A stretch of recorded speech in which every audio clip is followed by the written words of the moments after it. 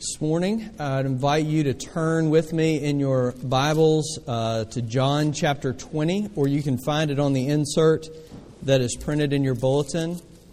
We'll be in John chapter 20, verses 24 through 31, and I'll also remind you at this point, we have some fellowship paths that are located on the insides of our aisles. If you could take a moment, fill that out, and pass it down the aisle, we would greatly appreciate that.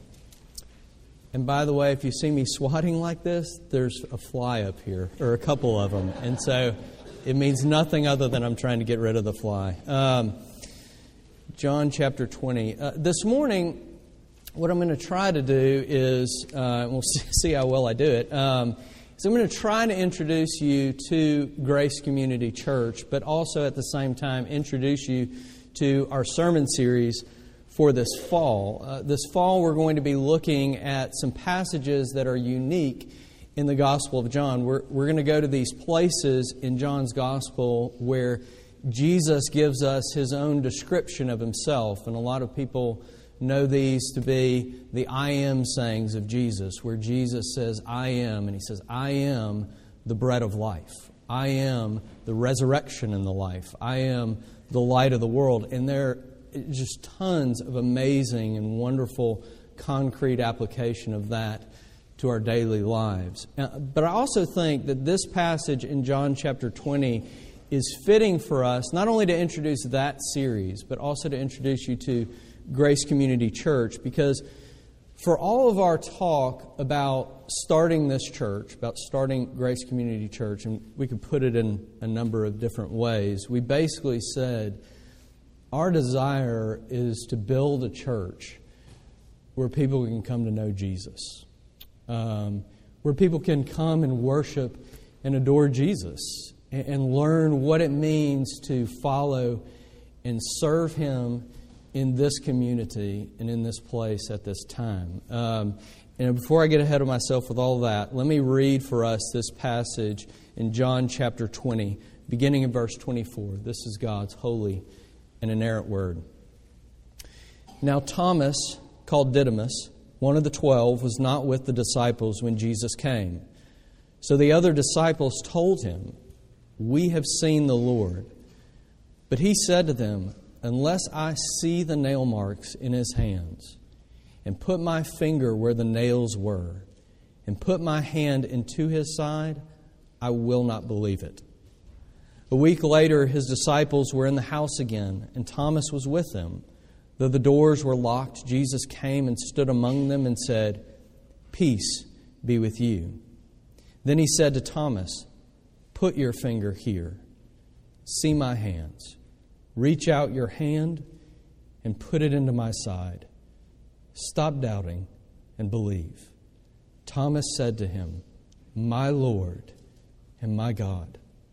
And then Jesus told him, Because you have seen me, you have believed.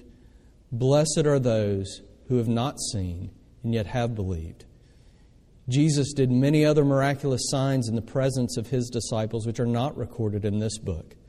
But these are written that you may believe that Jesus is the Christ, the Son of God, and that by believing you may have life in His name. The grass withers, the flowers fade, but the word of our God stands forever. Let's go before Him now and ask for His help. Father, it is right that we would come before You in this moment to ask for Your help, to ask that You would be gracious and kind to us, because we do not need to hear the voice of a man this morning. We need to hear the voice of the living God. We need to hear the voice of Jesus Himself, the voice of the one who came, and when He walked this earth, He spoke, and it was by the power of His voice that He called the lame to walk, and the blind to see, and the deaf to hear. It was by the very power of His voice that He spoke into death itself, into the tomb, and brought men to life. Father, we need to hear the voice of Jesus this morning. As we gather together this morning, many of us are excited about this new chapter in the life of our church. Others are unsure what they think about it. In our daily lives, some find themselves heavily burdened with the cares of life in this broken world. Some find themselves anxious about the things to come this week. Many have questions about the truth of your word, and some questions even more personal, wondering if this good news of an upside-down king who broke into this world to bring life through death, wondering if it can be true of them. Still others find themselves this morning walking very, very close with you right now. You have drawn close to them in the time of need, and it's so, so sweet. And yet others remember a time when they walked closely with you. We're wondering if they'll ever be able to get back to that place because they feel just like the psalmist. How long will you hide your face from me? Father, however we come this morning, we do pray that for a moment you would help us to see that despite the symptoms in our lives and the circumstances in our lives right now, we really are all the same. Because the truth is, we are all far more broken than we know. We don't know the depths of our depravity. We don't really know how twisted our hearts can be. And so we all need the same thing. We all need to know that though we are this broken, because of Jesus, because of His person and His work, we are also far more loved and far more secure and far more accepted than we could possibly dream. So we pray this morning that you would help us all to see Jesus, in whose name we do pray. Amen. I've told some of you this, but I have, over the past 10 years or so, I've bought a number of iPods, and they have all been a terrible disappointment to me. Not one of them is broken. They all worked as advertised. They worked great.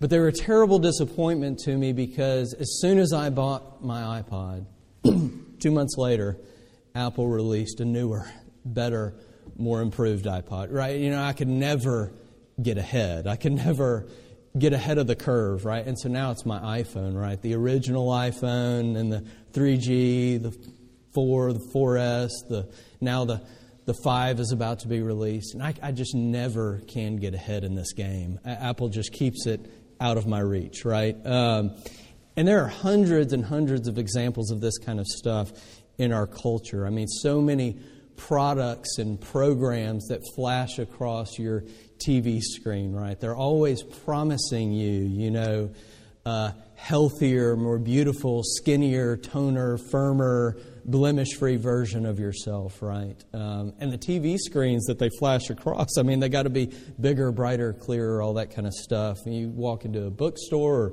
visit Amazon.com, whatever you do. All this literature out there telling you how you can fix yourself and maximize your potential and all that kind of stuff. But what I'm saying is there's always more. You never arrive. It's always just beyond your grasp. You never get there. There's always something else. And maybe all this stuff is a bit of a cheap shot at middle-class America because we're immersed in materialism, right? It's the air we breathe. But I really don't want to make you feel guilty about that this morning. I'm going to save that for another sermon. But I really just wanted to try and pick something that I think most of us can identify with. Because you see, this instinct that really is in all of us to chase after the ultimate, right? To want to arrive, to get our hands on the newest, biggest, best, whatever.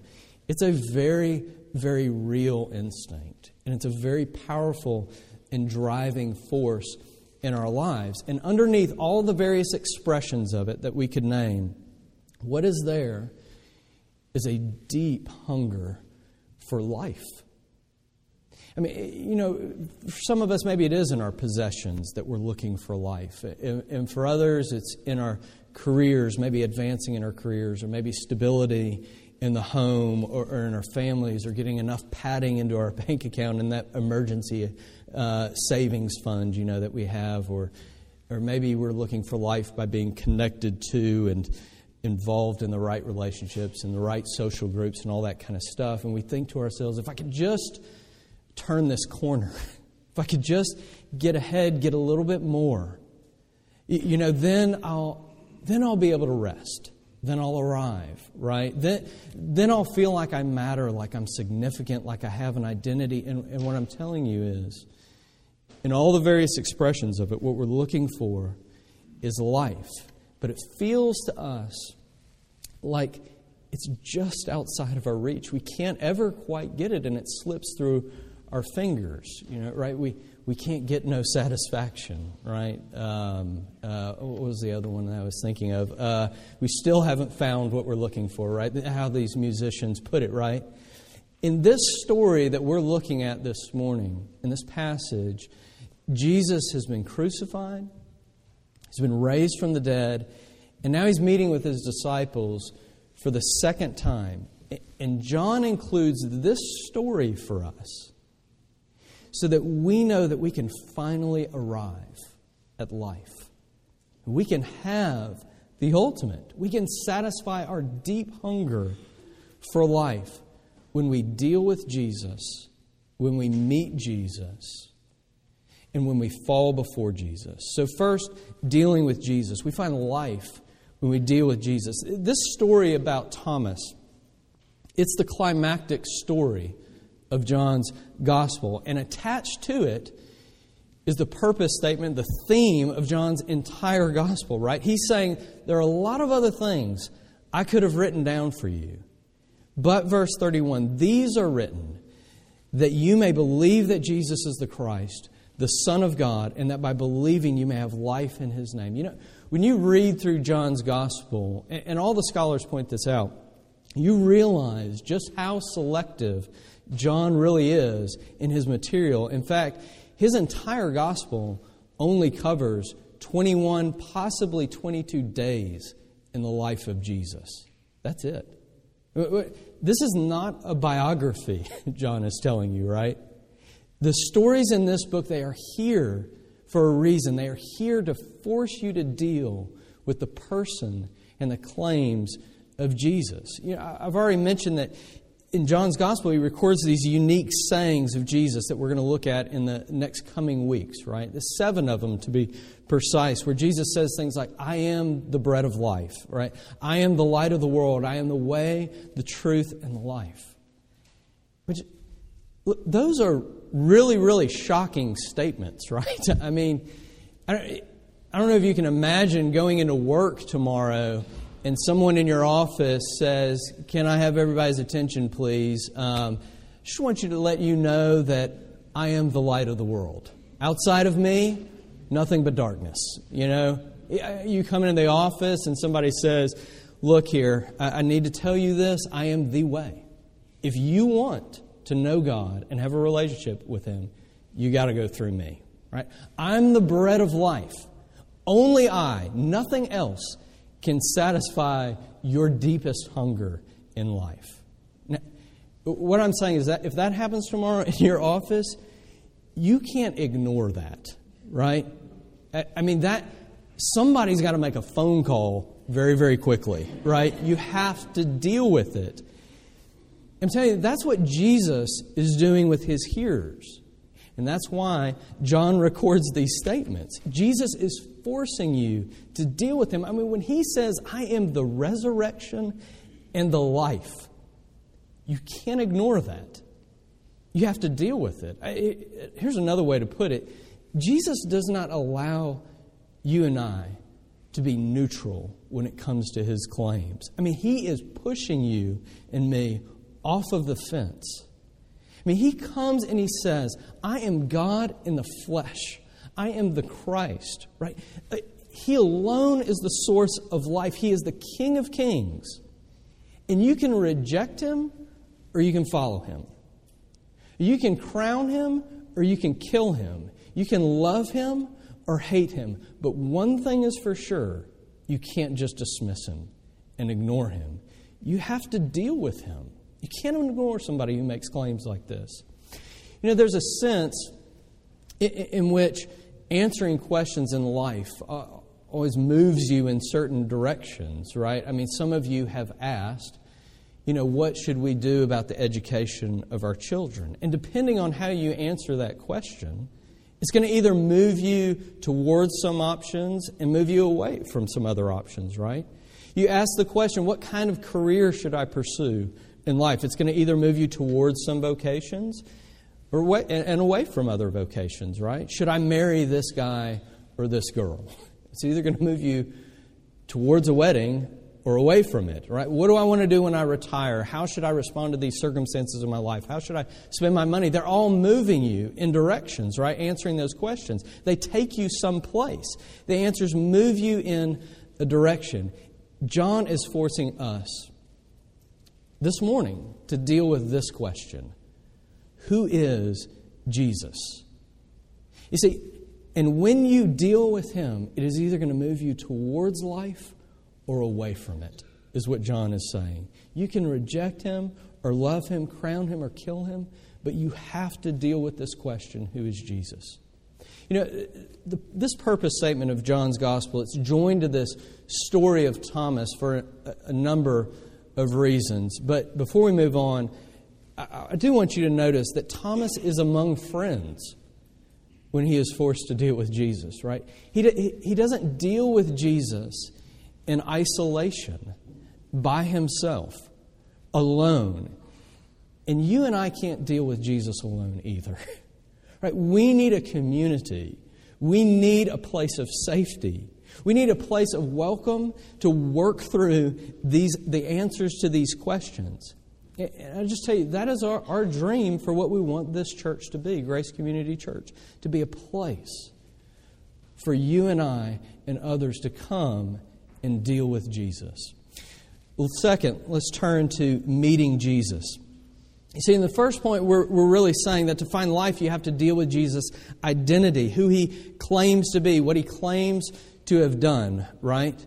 But if you're following me, the first point is really more about content, right? There's something about Jesus to be believed. He is the Christ, the Son of God, as John puts it. But the second point, what we're really saying is it's personal. To find life, you have to meet Jesus. It's not enough just to have the right content. You have to deal with Jesus personally. See, for whatever reason, we are told in verse 24 that Thomas, he wasn't with the other disciples the first time Jesus appeared to His disciples.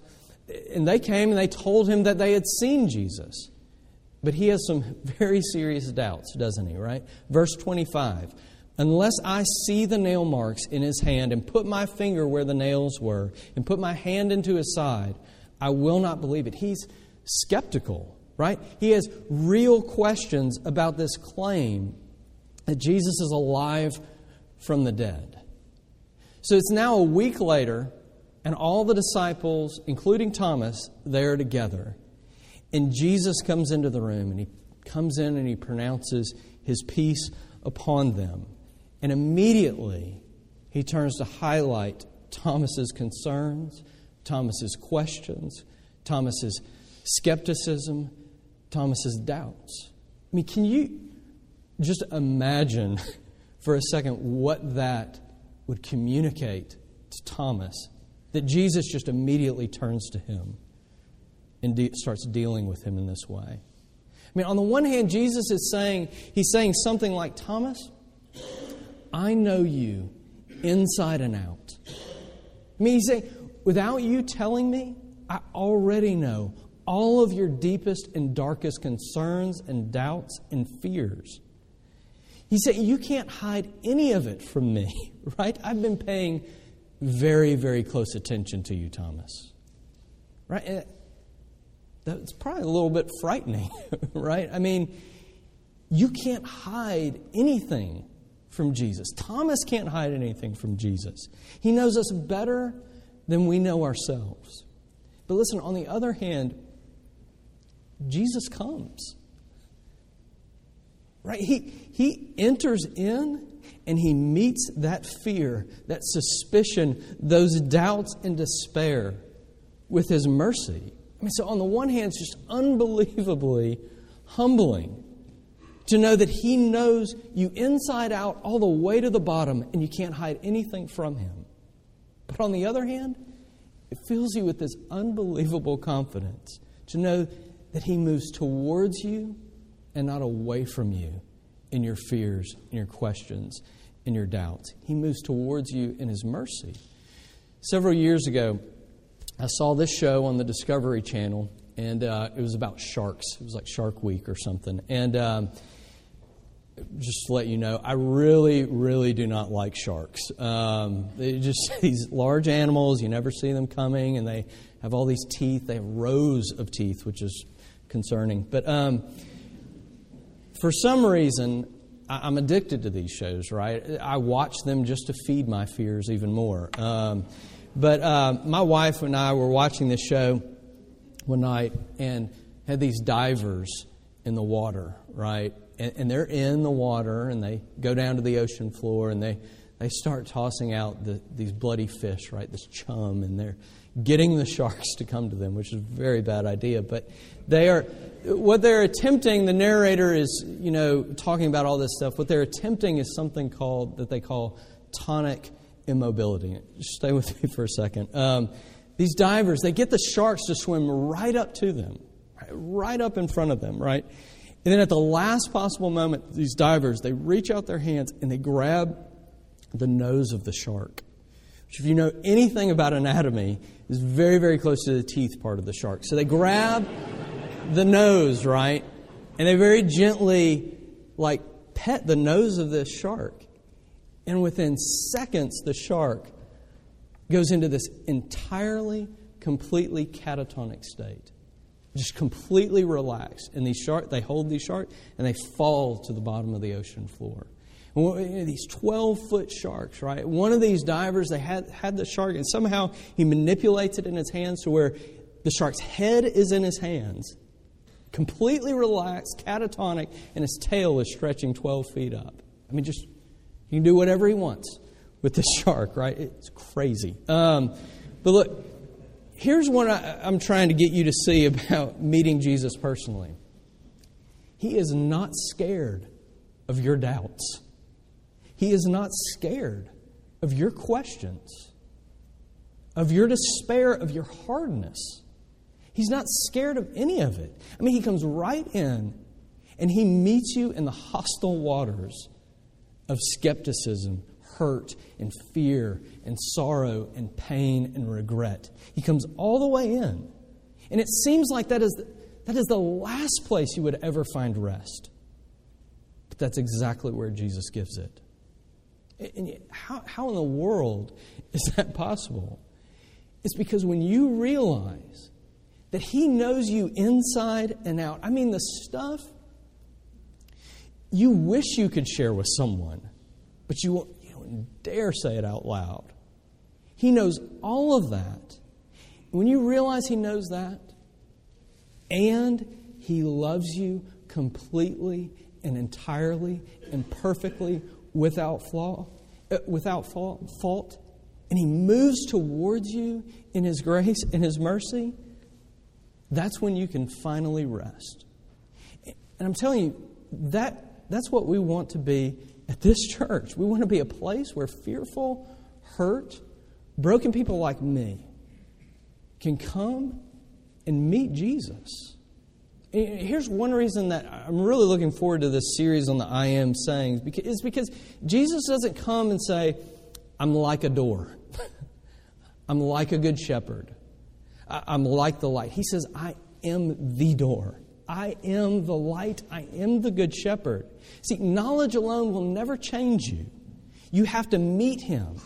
And only a person like this will turn your life upside down in a very, very good way. He will give you life, meaning, peace, fulfillment, satisfaction, everything you have been longing for in this life that feels like it's just out of your grasp, slipping through your fingers. He can and He will meet you in the murky, hostile waters and give you life. Okay, finally, we find life when we fall down before Jesus. At this point, we get around to explaining the title of the sermon, which is Believing Thomas. Some of you who may have been around church before have heard people refer to Thomas as Doubting Thomas. And, he gets that name because of the doubts and the questions that he mentions in this passage. But that is not why John put it in his gospel. Right? John is connecting this story of Thomas with his purpose statement, that we would believe and find life in Jesus' name. Here's what I'm saying to you about this story. John's whole point is to give you a picture of what believing looks like. And for him, Thomas is that picture of what believing looks like. It's really interesting how this story is told, right? Because Thomas, he starts out with these conditions, right? Unless I see the nail marks in your hands, put my hand in your side. As long as I get those things, I'll believe. If you give me those things, I'll believe. And then in verse 27, Jesus tells Peter to do just that. Put your finger here. See my hands. Reach out your hand and put it in my side. Stop doubting and believe. And here's what's really, really interesting to me about this story. Thomas doesn't do it. He doesn't take Jesus up on it. Right? He just responds by saying, my Lord and my God. And here's what I think happened.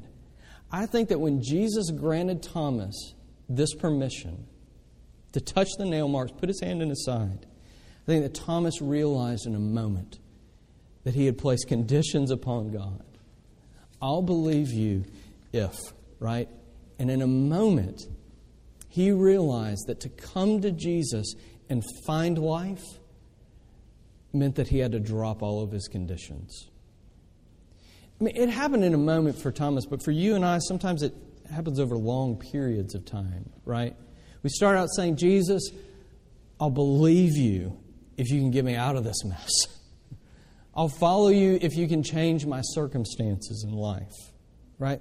I'll follow you if you can give my family some security. I'll obey you if I can get ahead in my job and my career. Just to be honest with you, I mean, that's how vast majority of us come, myself included. That's how we come in many times to start to deal with Jesus, really. And you know that you have dealt with Jesus. You know that you have met Jesus when you finally can drop your conditions and simply say, my Lord and my God. To say to Him, you are not here to do my bidding. You are the King of Kings, and there is no life outside of you. It's huge what happens here. I mean, certainly Thomas is confessing that Jesus is divine, that He's God, right? I mean, there isn't a higher profession of Jesus' identity anywhere else in the Gospels than what Thomas gives right here. And it's truth, right? It's content. Something about Jesus has to be believed. That He is the Son of God, that He is who He claims to be. But that's not all this is, right? It is personal. My Lord, my God. He is saying, I have dropped my conditions and you are the center of my life. Right? I belong to you and you belong to me, and that alone is enough to satisfy my hungry soul. That is life itself. Thinking about this yesterday, I don't know about you, but I don't know if you've ever had one of these moments in life, or maybe multiple moments like this, where you feel like you just get shocked into reality. Like all of a sudden something happens and you find yourself awake, right? My wedding day, the birth of my children, those stand out to me. Right? Like, all of a sudden, the weightiness and the beauty of that moment just makes me feel so very aware, right? Present. A joyful sobering in a moment. What is it that in a moment shook Thomas to his senses? Right? I mean, at this point in the story, Thomas is not taking notes on Jesus' sermon. Right? At a point, information gives way to worship. And he simply falls before the beauty and the weightiness of Jesus. It's totally fine if you're a sermon note taker, but my hope for you is that at some point during the sermon, you would find yourself not taking notes and just worshiping. Let me say it like this. I think what shook Thomas to his senses and gave way to his worship was this. Standing before him, Thomas saw a wounded God. Right? A God run through. Nail marks in his hands, in the hands of God. A gash in the side of the King of Kings. And friends, when you see that, when you realize who Jesus is, when you drop your conditions, when you realize that your Lord and your God, He came to be brutalized and killed in your place so that He could have you forever. When love like that falls upon your heart, when you realize that He knows you to the bottom and He absolutely loves you, to get that is to get life and to begin to worship. And I know I'm running long this morning, but let me just, one little thing here. Some of you are full of questions and doubts and skeptical, and you're unsure about Jesus and this story about Him dying for you. And I do really hope that you can at least say, I don't believe it. I don't know if I can believe it. I'm not even really sure what to think about it. But I really, really wish it was true. That would be an amazing story, right? That God knows me inside and out. And He came to die for me. Just so that I could belong to Him.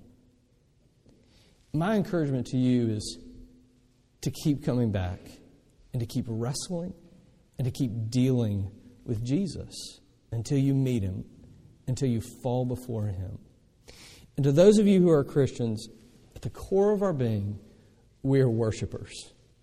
We can't escape it, right? We are made to worship, and we will always worship what appears to be most beautiful to us. And I know that some of you are struggling hard. Money and career and reputation and sex and power and whatever it might be, it glistens like gold to you. And they're all good things for our good. But every time we start to bow down to those kinds of things, and you know I'm talking to you when you know that you feel the shackles of slavery begin to tighten, and you don't know if you can get free. Let me just tell you, you don't just have a desire for the ultimate. And you don't just have an impulse to arrive and worship. You're also built with a longing in you for freedom. And there is only one thing in this life that to worship also sets you free, and that is Jesus. Because He comes to you and He says to you, no matter where you are, I want you as you are. And I, unlike all your other glistening idols, I am willing to come and die for you. And Christian, you need to let that truth shock you back to reality and find yourself changed by that truth. Let's pray together.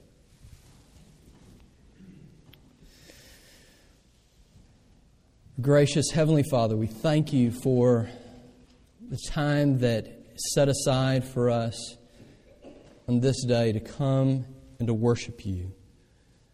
We sang it this morning that our hearts are prone to wonder, prone to leave the God we love. And so, Father, we pray that the truth of this story would come and it would shock us back to our senses to see that there is only one person to worship that will also set us free, and that is Jesus. Father, we pray that your word would be written upon our hearts, that we would not leave here unchanged, that we would not leave here thinking we can simply dismiss Jesus and avoid dealing with him, but that we would, in fact, deal with his claims. Move towards us in our hardness, in our questions and our doubts, so that we would meet you in your grace and mercy and fall before you and worship and have life in Jesus. It's in his name that we pray. Amen.